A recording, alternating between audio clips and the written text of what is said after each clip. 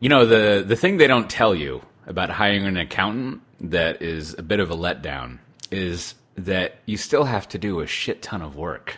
It's just, there is no OAuth for accountants, right? Like my vision of what accountants do is it's kind of like when I go to some service and I want it to like use Twitter to find out my contacts, or apparently, God forbid, use Facebook to tell my America how to vote. Like just one click away, and then someone's elected. But like my assumption is that you go to the accountant and there's this little authorized OAuth. That's OAuth that still powers that, right? Or am I? Sure. Sure. Yeah.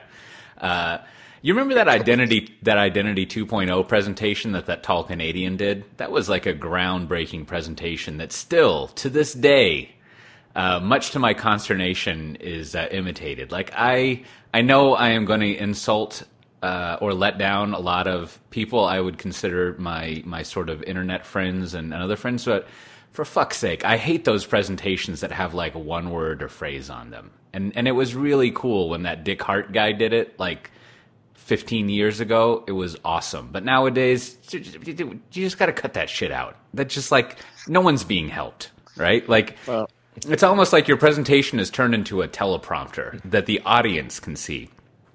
But, no hard feelings. You do what you do. You be you. Now, so the accountant, you go to the accountant, and I expect that you go there, and the screen pops up, metaphorically, and you sort of click authorize, and then a few weeks later, all you have to do is like some DocuSign bullshit on some taxes. But no! Basically, you're hiring someone to assign homework to you and like cause you to do a lot of work. And I get that they like know how to like walk through all the regulations and fill this stuff out. But man, there's got to be a better way where I could just be like, here's a 1Password vault. You go figure it out. Well, if there hadn't been such an uproar about the Facebook stuff, they were about to announce it just in time for tax day. That's right. They've already scraped your life, and they were ready Facebook to filing do your taxes. Oh Yeah. man! Wait a minute, I want to do like some real time accounting. I guess we'll call it comparison. Like, so how do you actually like? I actually scan everything. I get all my forms scanned in and somewhat organized, and then I use one of the various file sharing systems to get the account and all the stuff, and they go from there. Like, so Yeah. is that like current state of the art, or are people doing it better or worse? I mean, I'm I'm USB stick all the way. But my accountant would take whatever. It's just like I find it convenient to do that. To give her a so I have USB to stick. use two accounting firms. So one for Australia, one for the U.S. And luckily for me, both provided by my employer. But they both have a secure website kind of dealy where I log in and I get a web UI where I can upload. So somebody is making money, Right. providing front ends for secure FTP to banks. I hope it's secure. I have a little lock on it. But, Well, that's my other question. It has a little lock on it. The universal sign of everything's okay. No, but there's the that part I think everyone's gotten down, like some kind of various secure file sharing, or in Cote's case, the sneaker net. But then does your accountant sometimes like email you some kind of question or some information? And it's always, because I do think sometimes the security privacy stuff like just bleeds into email, where everyone's just like you just got to ask a question real quick. Right, and you're like, well, like probably we should do this in email, but it's also going to be a real pain in the ass if we don't. Yeah. I think historically it's just just been an email. Like I'll just email shit back and forth, and she does use some kind of system for. Is this true? I feel like there is some kind of system that I've used for filing the taxes, and like, I don't know what to do about that. When I was doing M&A, we had to use all these various, they would call them clean rooms. Sometimes if you were working with a tiny startup, there would just be a Dropbox share, and all the corp dev people would be like, that's adorable. But man, that shit was so annoying to use, because basically you had to install like, Flash from 2008. And, but presumably it was secure. But yeah, I mean, I have that same kind of reaction to a lot of things. Like I got a DocuSign thing the other day, and it had a note that was like, do not email this because it was worded more scientifically than this, but do not email this because you have a custom URL that leads to a completely unpassword protected thing for you to sign. And, you know, what are you going to do, right? I know, but I feel like a real dilemma when I get some of these emails because, like, because sometimes I'm like, you could kind of be the guy that sort of takes the time to explain, like, hey, guys, like, that's okay. Here's the answer, but let's start doing it this way from now on. But then you're like, I don't have to. I just need to finish this too. I don't want to spend time explaining this. And then you don't want to be that. You don't want to ever get fired. I don't want to get fired by my account either because it's like there's some like personal history, and then you kind of like they know what you are and like how it all works. So you have this relationship where you don't like want to start over, and so you're like, okay, you're just like you don't want to be a difficult client where they're like, oh, are you worried about being blackmailed by your accountant? No, I mean, I wish I had something to be blackmailed. That would make my life much more interesting if there was something that you could blackmail me. It's more like I just don't, because I believe everyone, you have to somehow explain your situation to the accountant, right? And then they go from that. Like you, Matt Ray, I think if we brought on in your accounting team, if we brought someone on, we'd be like, well, Matt kind of lives in Austin, but he works in Australia. Figure it out. You know what I mean? So and he's got 3 kids. Some go to school, some don't. Figure that out. No, they all go to school, for the record. But I was on a call the other day where, we're digging into it now. Where my American accountants were talking to my Australian accountants, and one of the Australian sides brought in, some upper management or something just to show that they were paying attention. And then the guy was like, "Oh, we hadn't realized that Mr. Ray was not an American." And I was like, "Wait. Deep breath, head between the knees." He recovered. Start over. Because the Australian tax year runs through June 30th. So I'm actually, thanks to a couple of well-placed extensions, finishing up my 2016-2017 taxes. Nice. Like a year behind. Yeah, and then I mean, 2 more things, and maybe we'll move on to whatever the actual topic of this podcast is. I mean, I guess this is a good ancillary, Taylor Swift on securities type of conversation we're having here. So that's good. But to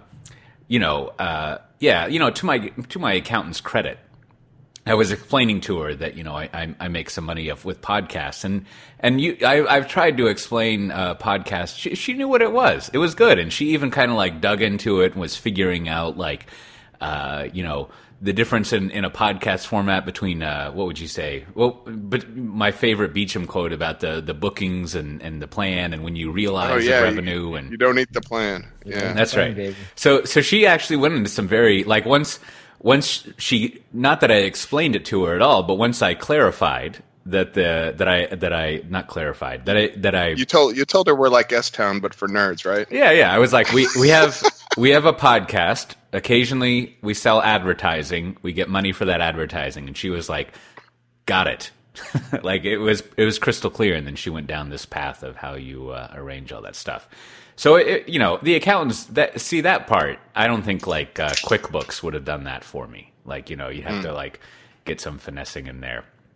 But yeah, I don't know, man. And then also the other thing is like, what is the deal with extensions, right? Like they should just like give you an extension because Lord knows I always take it. Like it's just this weird, I don't know how it works in Australia, but in the US, it's this weird dance of like, it's very, very contradictory and weird to use that term. We're like, so you got to file by April, whatever. I should probably look that date up. But you have to file by a date or file an extension. And if you file an extension, you still have to estimate what your taxes are. And if your estimate varies from like something like 5 to 10% from what it actually is, then you owe penalties. So it's sort of like, hey man, either make me pay on time or don't run me through this bullshit. Like whatever the case is, like it's a very bizarre system, and they should just figure that out. That's what I'm going to tell my congressperson. Figure out extensions. Very important.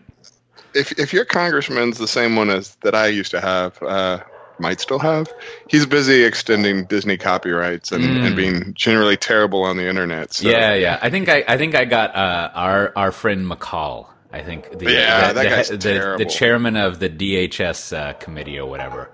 Good old Yeah. McCall. Love that guy. Oh God. Yeah, Austin's the worst. for those who don't know, here in Austin, we've got about 50 different Congress people. Our basically our gerrymandering here is like just if you imagine taking one of those Costco 24-ounce pickled artichoke heart like jars and sticking it in a blender and just like blending it up. That's what our congressional map looks like. It's just like a mess of nonsense. Someone made very certain. The Republican Party made very certain that Austin could not represent itself. So they have 5 congressmen. Yeah, good old McCall. That I think my congressman also represented Laredo. Ooh, Laredo. That makes sense. Nice. Which is the border town. Well, we'll come back to it, but we should mention that this episode is sponsored by Datadog. We'll tell you in a little bit how you can get a free T-shirt from them if you don't remember how. But I think we should mention it. Have you seen how much Facebook has been in the news? Y'all talked about it a little bit last week, but it is A little. It is, here I have 2 things. I mean, y'all talked about it, but 2 things I wanna rehash / go over. One of them is, of course, this is let me get up on my soapbox here. That was me pretending like I was getting up on a box to do that. I should make a T-shirt that says I like to explain my jokes. But that was me pausing for laughter for the audience. It's okay. Wait, I don't get it. Say hey, that's good. That's good. But man, what was I going to say? I keep distracting. Facebook. You're going to give us the take on Facebook. Oh yeah. I mean, I am continually frustrated by the fact that the great tech companies that we work at get lumped together with this Facebooks and all of these things. Like it just like I was listening to. There's a great segment on, or not segment, but part of the Weeds episode this week, titled appropriately "Is Facebook Bad?" and it's good. They have the 3 classic people. I could always Ezra Klein should go do more of his own episodes as always, but. It was a good discussion of like, is Facebook good or bad? And they keep saying tech companies, and I keep thinking like, for fuck's sake, like Facebook is not. Didn't you get the memo from Mark Andreessen? Yeah. It's You're just all like tech companies, and I don't mind the. Well, I guess I do mind the laziness of it, but the reason it's concerning is like if the opposite of a halo effect is like a horn effect, it's sort of like. And this probably already happens, but like if these companies are called tech companies and I work at a tech company, sooner or later I'm going to be on the wrong end of a pitchfork just by being associated with it, right? And undoubtedly, let's say that you were a large company with sort of like double-digit series of quarters that was not profitable. Inevitably, some hoo-ha over at the HuffPo or the Business Insider is going to write like, these companies have been failing for years, these tech companies, and now they're terrible like Facebook. And it's just really unhelpful for everyone to lump these together.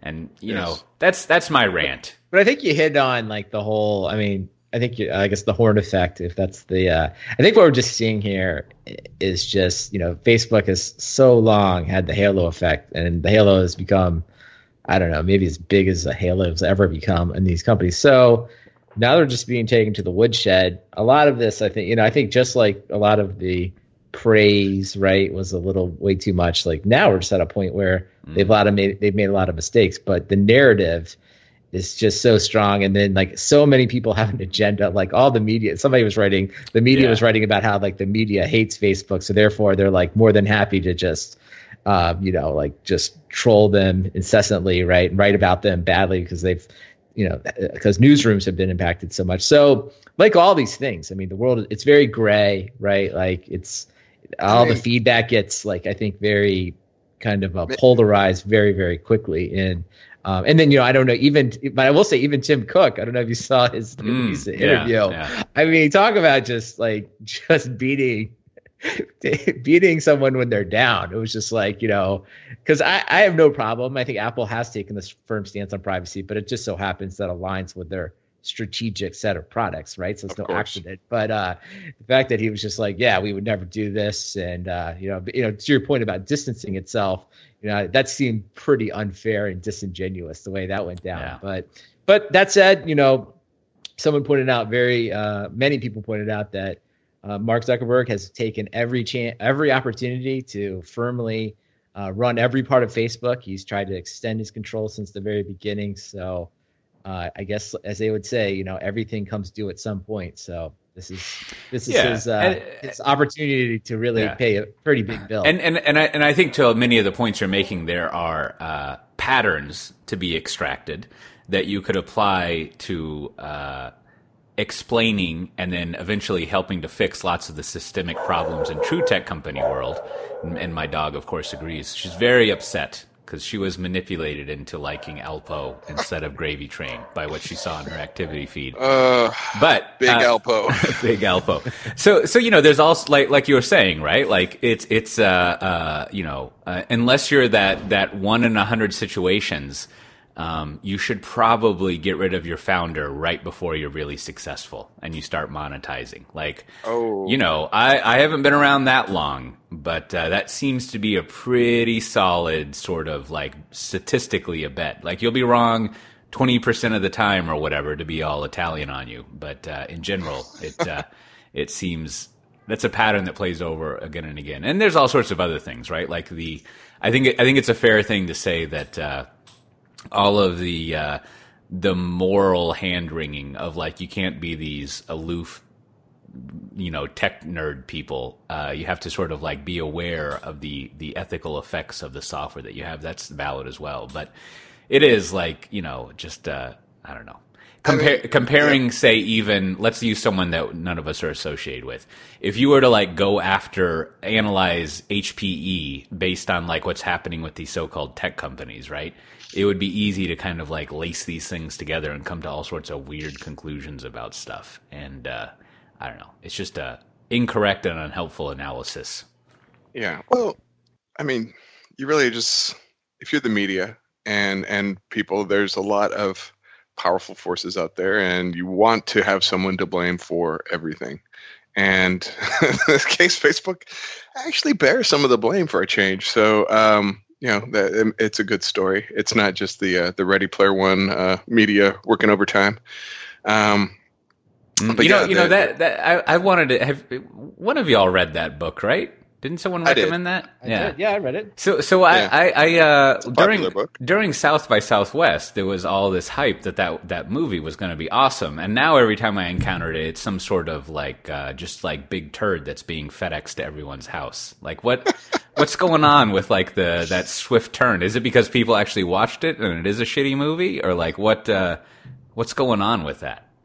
I don't know. I haven't seen it yet because it hasn't opened here. I think maybe there's a slight confusion on like the backlash to Ready Player One. So the movie just came out, and I think it got like in the 70s, like 78% in Rotten Tomatoes. So probably from a movie standpoint, pretty good. But the controversy is kind of around like remember Gamergate or that kind of ongoing thing. So I think somebody wrote a long article. We'll find it and we'll post it in the show notes. But the net of it was it's very much from the male point of view, right? Like everything about that. And it really leaves out like it kind of, that whole narrative around like Gamergate, right? As a quick recap is like, what does it mean to be a gamer? Who should be a gamer, right? It's generally a very male dominated culture, often misogynistic, right? Kind of draw that whole thing. And so there's been that backlash. And I think so where people are coming from on that movie is like, well, this movie sort of just is kind of glorifies that. Like it's a male lead character and there aren't very many women in there, or if the women are in there, they're kind of like, it's kind of low stereotypes and score or whatever. Yeah. And it's, like a lot of the references that I think people do like in the book, a lot of them are like callbacks to like what is probably generally like male childhood, right? Like male video games, whereas there aren't a lot of references to like, for example, like what teenage girls would be calling back to. So that's really where kind of the narrative has shifted, because I think when Ready Player One came out, it was really popular. I read it. I have to say I did like it. I feel bad now saying it because I actually did enjoy it. But like I do see the points people are making, right? If this is reinforcing the general male stereotypes in gaming and not being very inclusive, then people are less high on it now, and then that's why I think people are less, enthusiastic about the movie than they would have been maybe if it had come out 2 years ago. I see. So basically, the moral of the story is you should go see Pacific Rim 2 instead. Just like straight up pure movie enjoyment. No, just fucking big robots fighting with each other. We can all agree on that. That sounds like something for little boys too. That seems like maybe sorry, ladies. No one should go see. Actually, no one should see that movie. Yeah. There was a very good NPR review of it. That was like, it's big robots fighting. What more do you need? Next. No, that's my point. Is there's no. It's as they used to say. It says right there on the tin. Just big robots. That's all it is. Yeah, that's all it is. Well, speaking of big robots, this episode is brought to you by Datadog. They are a monitoring platform for cloud-scale infrastructure and applications. It's built by engineers for engineers. Datadog provides visibility into more than 200 technologies, including AWS, Chef, and Docker, with built-in metric dashboards and automated alerts. With end-to-end request tracing, Datadog provides visibility into your applications and their underlying infrastructure all in one place. You should sign up today for a free trial at www.datadog.com/SDT. And hey, Matt, did you know that Datadog also monitors containers? Do you know what containers are? Whoa. Yeah, they do. And this week they want to let you know that they've got a whole blog post up about how to do it. And they've got this cool feature that you can see how all the containers are running inside of your various Kubernetes instances. It's got a nice table that you can sort a million different ways, and you can actually see what's happening with all these containers. And they've even got some stats about how many containers run in a typical Docker instance. And would anyone like to guess? Matt, would you like to guess on average how many run? Number 1 to 10. Correct, 7. Docker hosts run 7 containers each on average. And the churn rate of these containers are 9 times faster than VMs. So they have a lot of good stuff. So you should check them out. Again, go to www.datadog.com/SDT, sign up for a t-shirt, and tell them your friends from Software Defined Tech Talk sent you. Thank you. Love those t-shirts. Well, I think the first half we had a very, speaking of tech, we had a very speaking in tech style. Talked a little bit about security, completely unrelated things. That's good. And I should check in on that podcast again. I haven't listened to it in a long time. Always delightful. But I think there was sufficient interesting infrastructure news going on. Now I'm going to cherry pick the first one because I remember a quote from it that I especially liked, and that is that there's going to be 10,000 Oracle workers here in Austin coming soon. Or I guess even more. They're going to grow it by that. And I think the quote that I really enjoyed, and I imagine this is speaking of sort of aloof, I guess tech fogies. I don't think he would be a bro. Yes. But I think he said something like, Mark's house, and I guess he's talking about Mark Hurd, is something like you got to do it. You got to do it in a Donald Trump voice. Oh yeah. We bought all this real estate, and we're not done yet. Let's see if it's in this story. It totally is. Yeah, this is Texas. California, I like this. Free. This is good. This is Texas. In California, the prices here are like free, Ellison said. You buy one home in California, Mark's home actually, it costs about the same as this. Man, that really is in the style of Trump. Huh? Exactly, right? So, confirming... let me just reassociate. Confirming every Austinite's fear, the Californians are coming. They're coming to buy your land. So basically, we're going to build a wall around Steiner Ranch to contain all the Californians and make sure that they all those homes they're building over there, like that they can have fun. And then we're going to enjoy our 1,200 square foot 1949 bungalows that we never update and put a bucket underneath whenever the rain comes. So things will work out well. But that is fun that there'll be a lot of Oracle people here, building on the container company whose name I always forget, Stack Engine. I guess I always Kayak Engine. remember. That's right. Yeah, you know, they I haven't tracked them in a while, but as I'm fond of saying, they've been poking up here and there, saying some good, thoughtful, coherent Yeah, I things. think they are the foundation of the Oracle Container The Anchor. Initiative project. Yeah, the Anchor product, go. whatever, Anchor acquisition. And then there was actually, for me, it felt like going back in time, but the Google Oracle lawsuit, which I thought was over, is actually is It's back. back, baby. And it looks like, from everything I read, it looks like Oracle has won it, essentially. So they have to like iron out the damages, but it sort of like harkens back to the whole.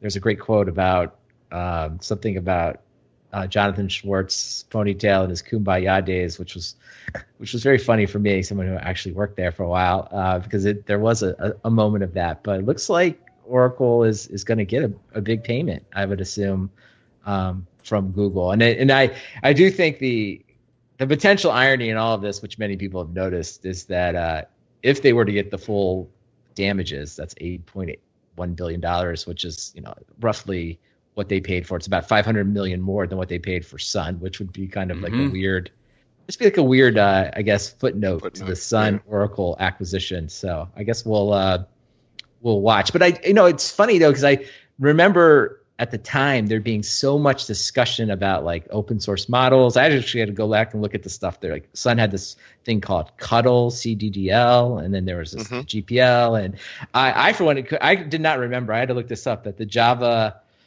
was ultimately released under a dual license, which as I look back on it, was like, yeah, that was always confusing. Like, when did you need one and when did you didn't? So it's interesting that almost a decade later, that's still being worked out.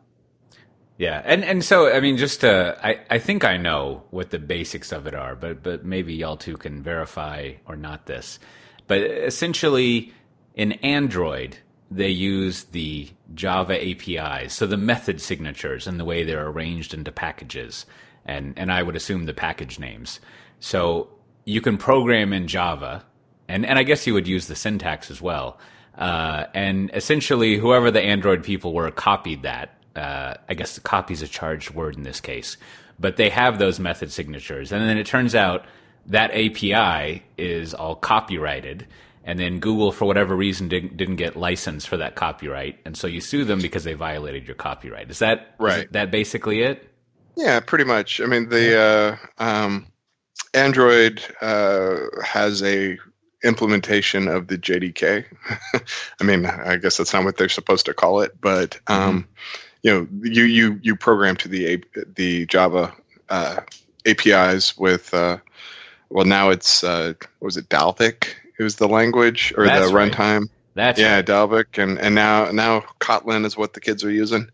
You code to that, and it runs on Android, and Android is kind of Java-y.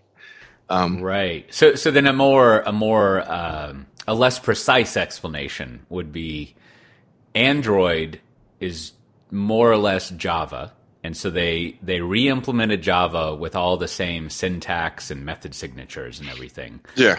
But it's not pure Java, right? Because pure Java, you run the TCKs on it, and it has all this. You have to implement all these things. So there's a way of verifying that it's Java. But it basically it's a subset of Java, and they re-implemented a lot of it. And then it turns out, Google might have wanted to search for this, but it turns out not only are there trademarks, so you can't call it Java, which they don't. So there's trademarks to enforce this stuff. But then there's also a copyright license over it. And if you didn't license that appropriately, then you would be in violation. And I guess Java was released under GPL v2. Is that right? Or like, yeah. Which means if you were embedding this faux Java thing in any software, and then, if I remember the terminology, linked and then distributed it, then you're in violation of it, and you're supposed to. I think what you're supposed to do is like publish all of your source code that you've ever coded, thought of, or encountered. I think is the way the Stallman nuclear bomb works out there. Yeah. But then I guess there's also just straight up copyright that Sun still retained, and so they can just sue your ass based on copyright, which is man, that's I think, clever. Most of the case hinges on fair use inside copyright. This is the part I did not quite understand until more recently. And so like if you were just to probably take a couple methods, right, and just do something minor, probably would never be an issue. It would fall under fair use, right? This is just like the equivalent of like quoting something or grabbing, like I think in music it's like up to like 20 seconds, right? Where it's just like, yeah, you can do that for free. But if you take too much, right? If you like that falls in outside of fair use, they're saying like that point you have to like do something.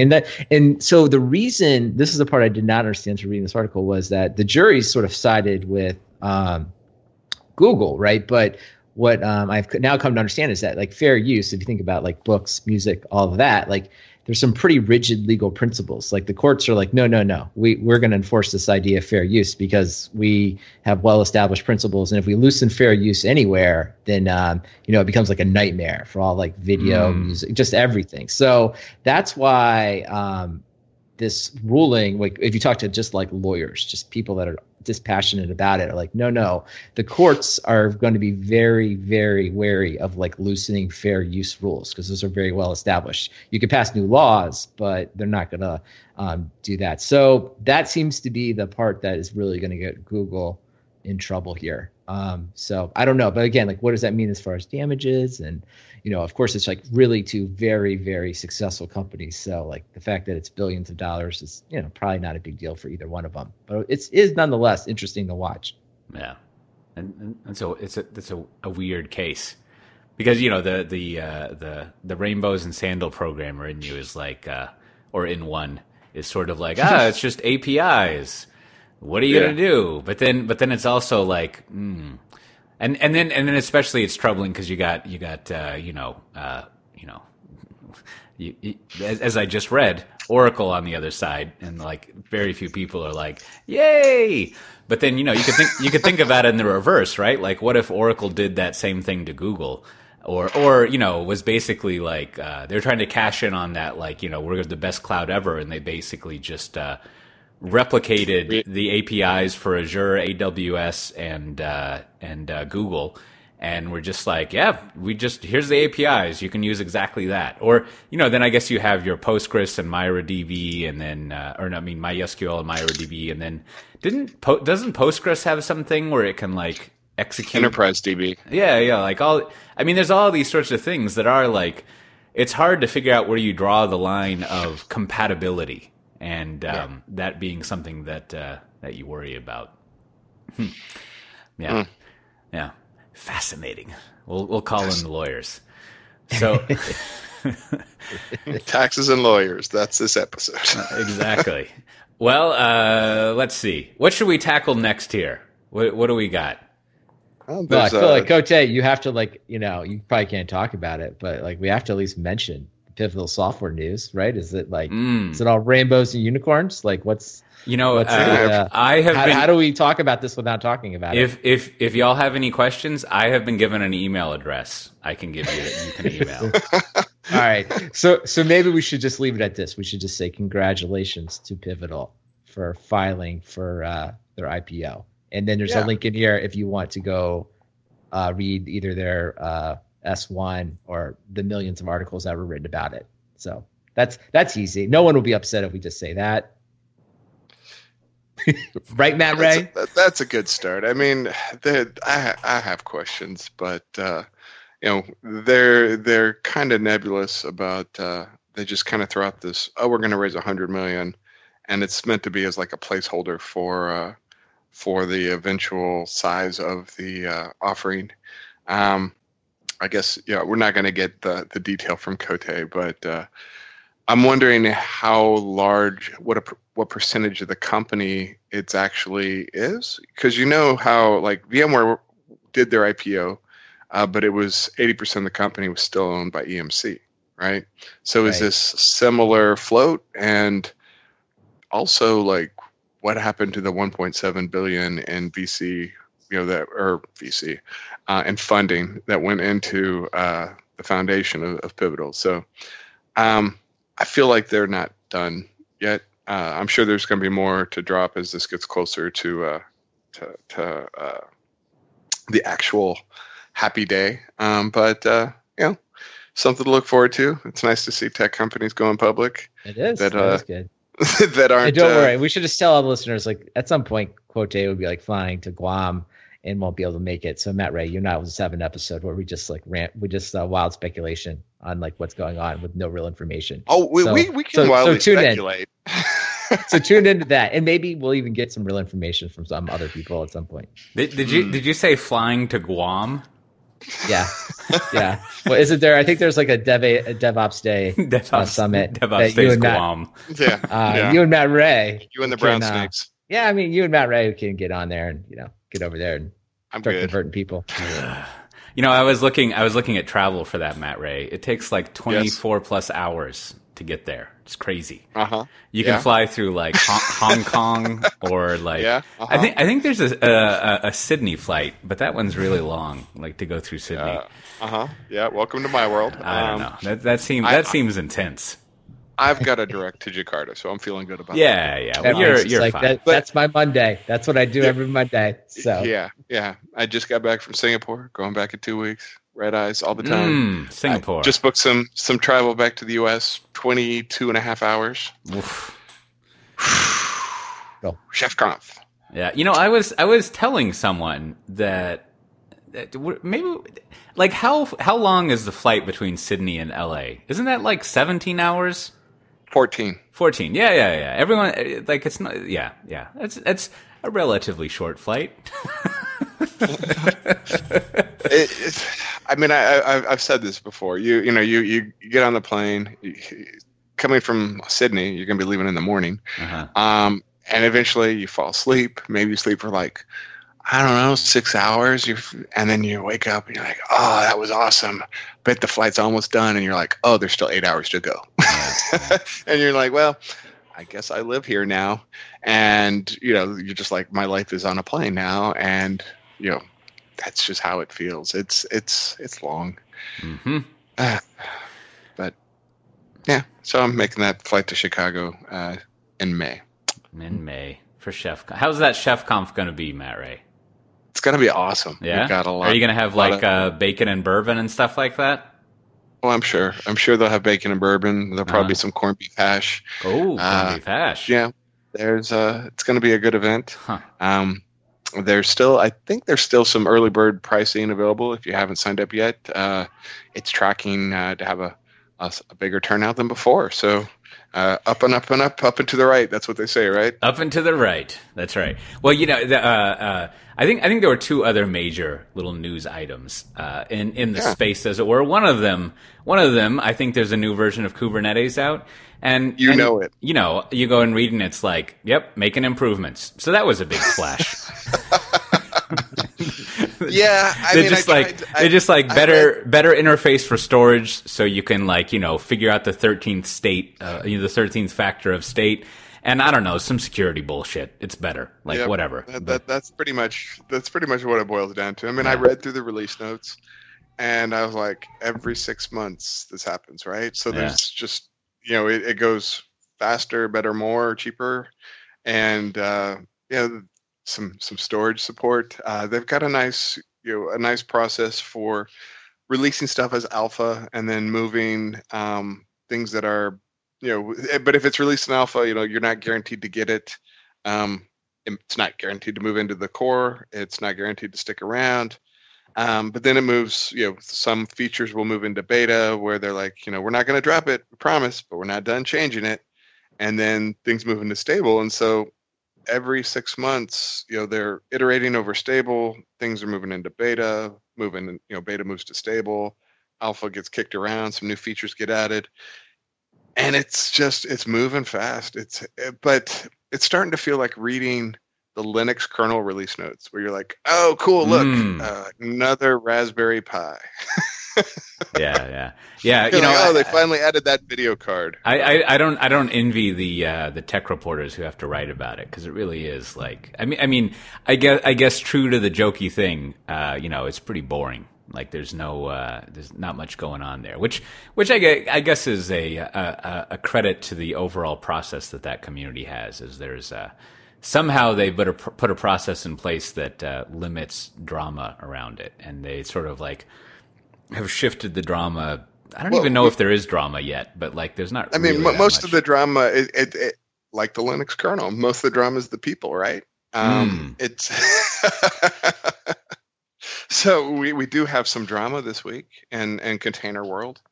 It's not just that not just that there's a new Kubernetes, but Solomon Hykes has left Docker. So there's your drama. Mm-hmm. Still on the board, if I remember. But yes, still on the board. And still contributing. As I was alluding to in our software defined talk. Is it talk, Brandon, or tech? I forget. Anyways, in our software defined talk Slack channel, I need to find out who does all those illustrations, because I have spent an inordinate amount of time looking at the angle of the eyebrow of that dude in his little boat. Like, it's a very, with a very spare amount of illustration, that whole, facial expression and eyebrow thing has this very, is it winsome? It has this kind of, weird but precise emotionalness to it. So, good job to the illustrator. That's very, very, very good. But do y'all, over the years, we can separate it from the thing in particular, because that's always, I don't know. We like to be polite on this podcast. But, what is the deal with the iconic founder? Is that a good idea? Never mind Steve Jobs and all that, because, that's well covered. Zuckerberg yeah, but in the infrastructure space, it seems like, as I was alluding to earlier, it's a difficult thing to manage. But I think that's because I more remember and notice negative ones, and I don't have a good appreciation of positive ones. And so it's hard for me to run through my head which organizations have sort of kept their original staff all throughout, and the executives that they have. I mean, I don't think we have a huge sample size there, really. Yeah. When you start thinking about it, it's at what point did the founders leave, and why did they leave? Sometimes it's leaving because they, the fit between, making the transition to becoming, an enterprise software company wasn't right. Sometimes it was they were small startup people and they got bored. So, it's not always, sometimes it's personality, sometimes it's business, sometimes they do stick around. You still got, Monty over at MySQL, he's been there the whole time, through a couple of acquisitions and MariaDBs, and, he's just trucking along. So it, Chef, for example, several of the founders are no longer at Chef, but Adam Jacob, who wrote it, still is. Mm-hmm. So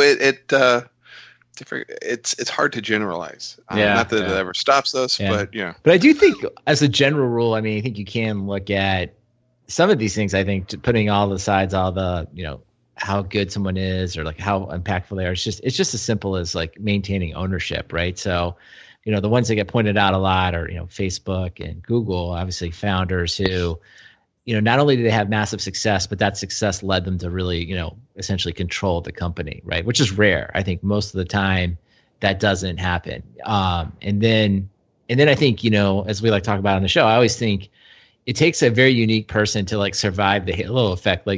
Sounds like Solomon Hykes. So, it's a good example. He's there 10 years. It's a miracle if you think of it. Almost like an incredible achievement to start a company and a movement that led to Docker. And, and I think anyone that does that, you are going to attribute a lot of that success to yourself, because that's human nature, right? Human nature, this is where that halo effect comes from. But to simultaneously be sort of aware of how it happened, and also be humble enough to be someone that can work at a company and not if you will, hey, I wrote this thing, it's got to be this way. It's really hard, right? So I think it's a unique person that can, create something, also stay humble, and work in large organizations, which is why I think it's just normal for these guys to move on. And Docker, I think, as we talked about on the last DockerCon episode a couple months ago, is it's definitely at a crossroads, right? So It probably seems like I'm sure he was diluted down. And, I think that last big announcement when they went through the branding and stuff, and I think it was, I don't think it's throwing stones to say it was confusing. It was just, I think they're still working it out. So it probably is, at this point, the company's going to go in a different direction. So probably makes total sense for him to step away from it. Yeah, and he's not the first, not the first of the people to leave. I mean, Jerome Petazzoni, one of their, I don't know, he was one of their lead engineers. He left recently too. So, but he said he needed to step back and take some space and take some personal time. And it's hard being under the microscope and the grind of all that day in, day out. And yeah, I mean, the dude's only 34 too, so it's like it's not like he's done. Probably, right. And I think that's probably the biggest thing about like him stepping away. Is like, I mean, clearly he's not done. Clearly he'll take some time off. He'll come back. He'll start something over. So I'm sure it wasn't like, hey, it's so great, I'm walking away. Because I mean, all likelihood, I would bet a lot of money he starts another company or is heavily involved in a new one. And that's so he'll probably, like a lot of guys, a lot of people will try to go start or finish what he started, at least in his mind. So and it'll be fun to watch, right? It'll be interesting to see what happens. And I think also, like, as I was reading summaries, or not summaries, I guess any news article of like 1,500 words or less is a summary, but whatever. As I was reading articles about it, like many of them cataloged the strategic roadmap of, as people like to say, Docker Inc. And I'd kind of forgotten about some of those things, like the whole Moby split and stuff like that. And I think what those cataloging and Docker continues to be a fun study in sort of like I don't know, the higher level, if there is a philosophy of startup business, the idea of like how you properly manage like really fast growth based on it being free versus and coupled with that you have my cynical thing of like basically what you want to do is get really high growth and get someone to buy you, and then monetization is their problem, right? You pass that on to someone else and you cash out. Yeah, the strategy tax. That's right. That's what that is. And to aggrandize myself again, right? Like with my M&A background, like I always have in my mind like all those companies I would talk with where they would be of this profile, they would be super famous and interesting, and then you would sort of like pull out the spreadsheet and be like, oh, how am I going to make money off of this, right? And then you see lots of lazy analysis of like, oh, VMware or Microsoft should buy them, and we've talked about this before, right? Like if you bought Docker, like what are you going to get that you could get that you don't already have, right? Like even if you're a cloud provider or IBM or Microsoft or VMware, or, you might be able to kind of like snow over Cisco to be like, hey, you should buy this thing.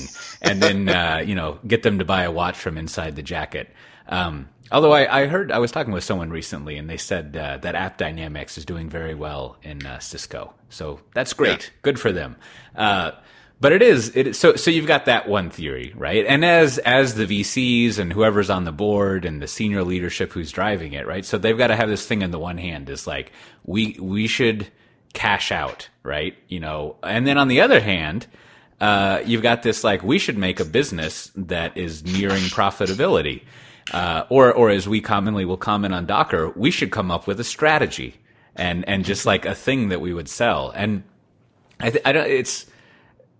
feel I feel like the first model is basically always a bad idea, and yet that's still the model that everyone patterns their companies after. Like it's almost like this mania that we as a infrastructure or as true tech companies, like we can never get over the fact that like you should probably try to make money, not have some sucker cash you out. Well, there are kind of like three acquisition points. So either you buy the hype when they're skyrocketing on the way up, and apparently that time has probably passed for Docker.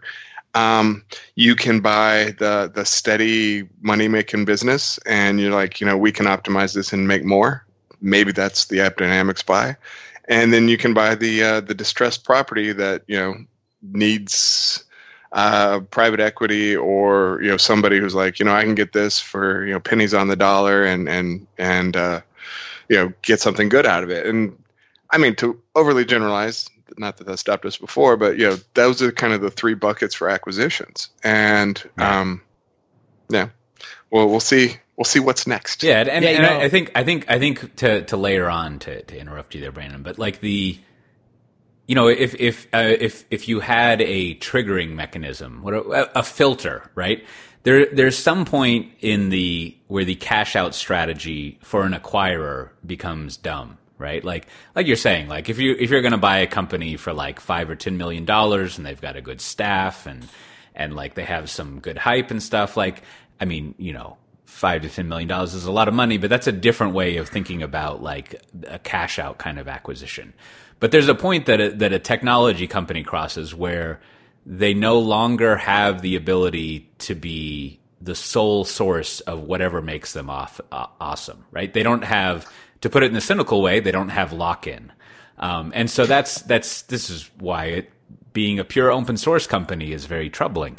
And so like, it's almost like if you're looking at the possibility of a company retaining its value or looking at acquiring a company, a big part of the analysis is like, is there something that's actually proprietary, lock-in inducing, and unique to this company? Because if there's not, then like, what am I paying for? And I think people too often like overlook that aspect of it because it feels really dirty to think about that. Like we are brought up. This is why I guess you hire corp dev people who aren't computer nerds because they don't give a fuck. But like we as tech people are brought up to be all like open and fuzzy and like, you know, want to change the world, where everyone's just like, no, man, I need a way to like extract maximum profit from people who have nowhere else to go.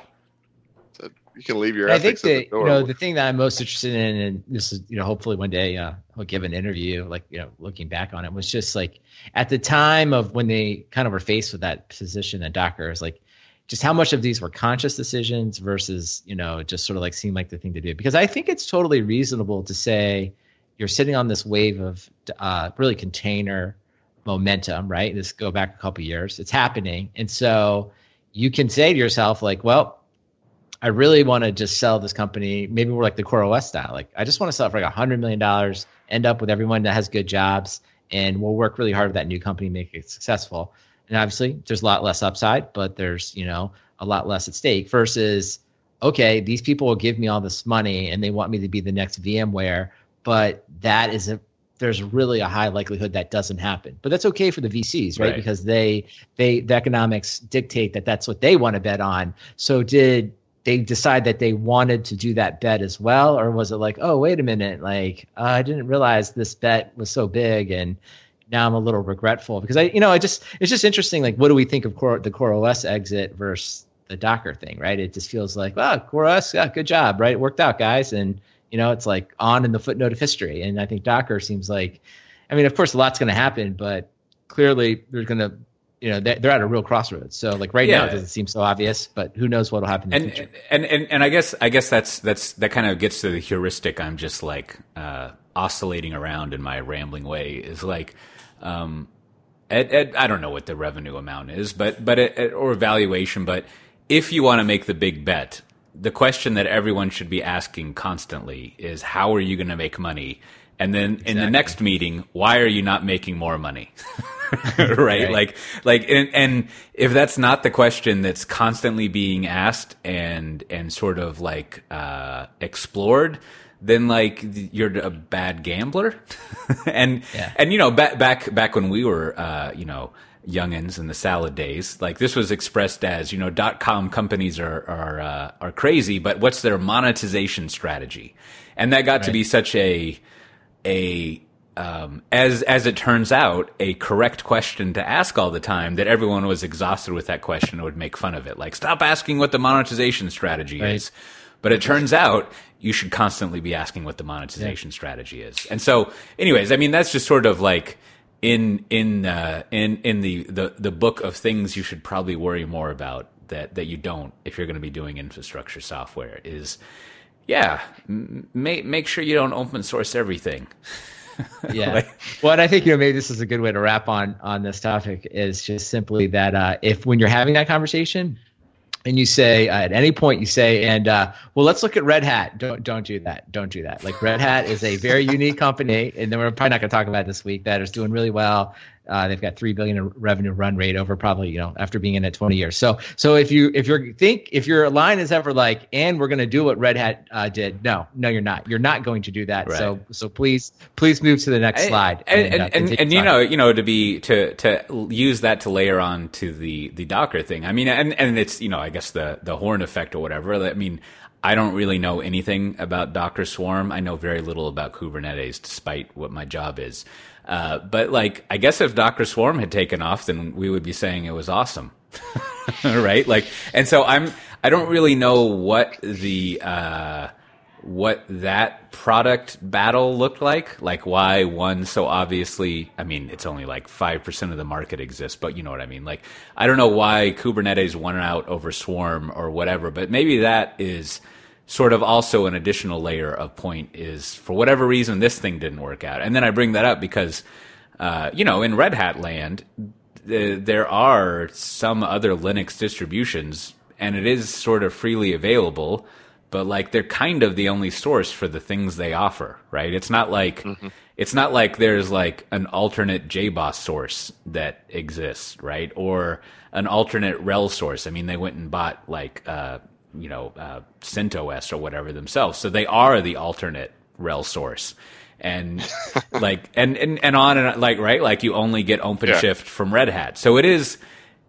And I don't know if this proves the point that Brandon is making, that Red Hat is unique, but even in the case of Red Hat, what you buy from them is actually pretty unique to Red Hat, right? Like you can't just go buy that from somewhere else. And so you can either pay them or not pay anyone.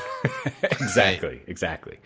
Which now they've got a $3 billion run rate, which that's fantastic. We'd all like to have a $3 billion run rate. Yeah. Unless you had a $4 billion. Hey, math. Am I right?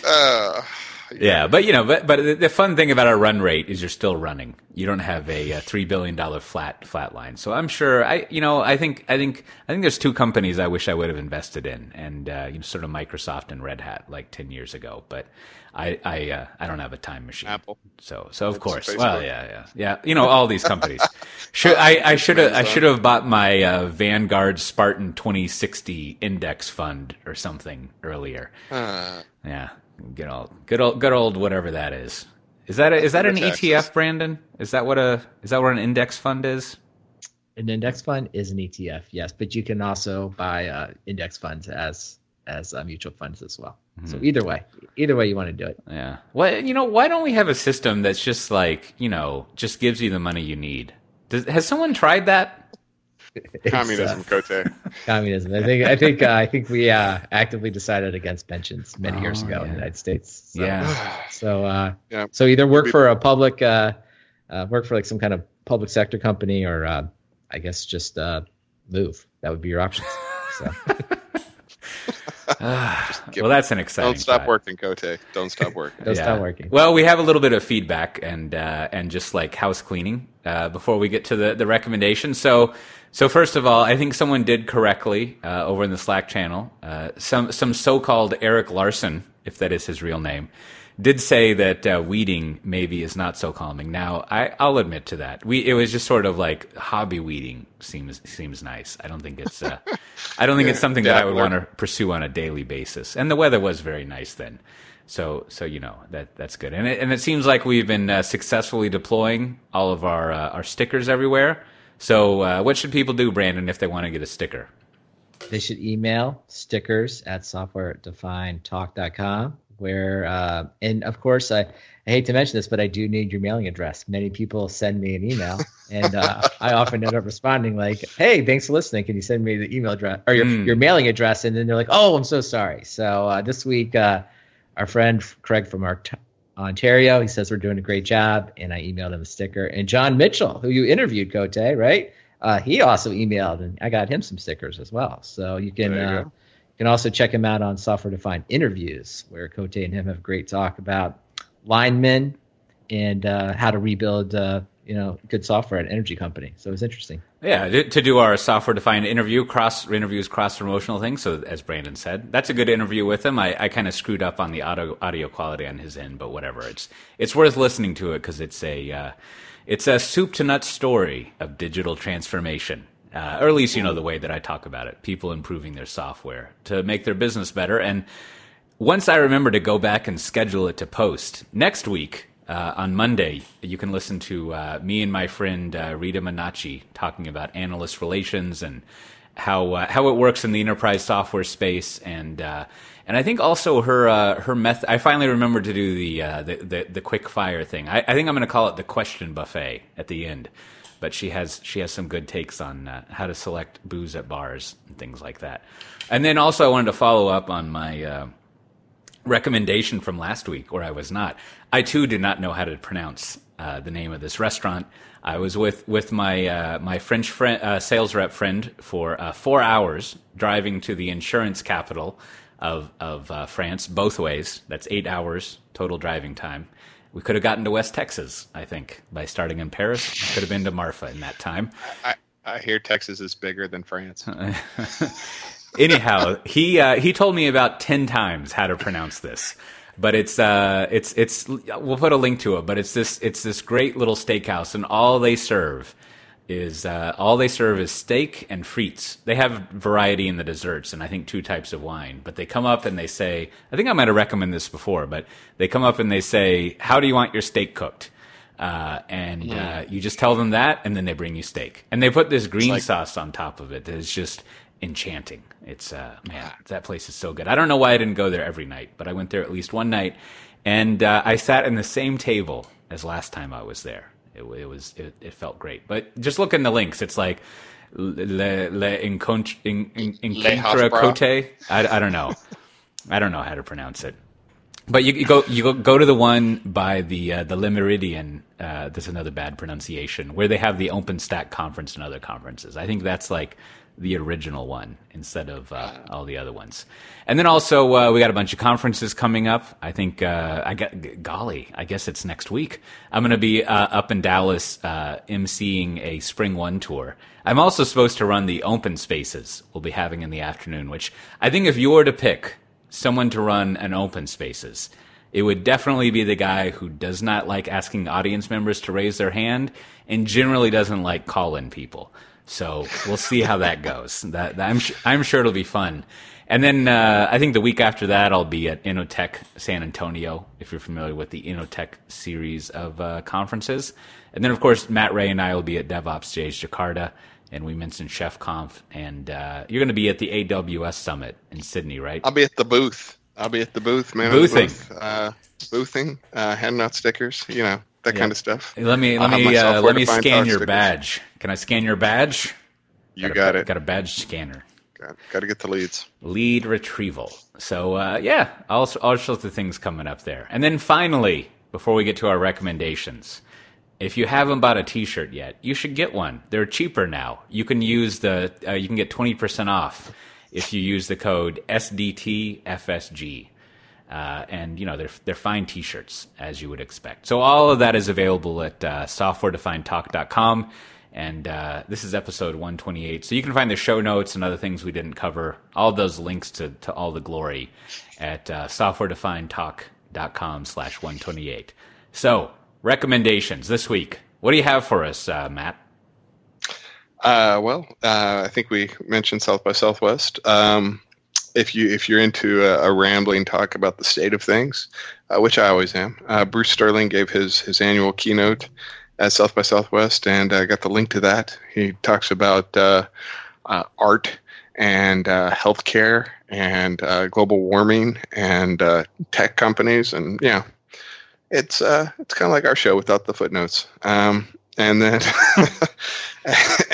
I stumbled across on the Twitters, Rainbow Delimiters, a prog mode for Emacs that not only does it do parentheses matching, it makes them in pretty colors like a rainbow. So it brings some color to your IDEs. It's very nice.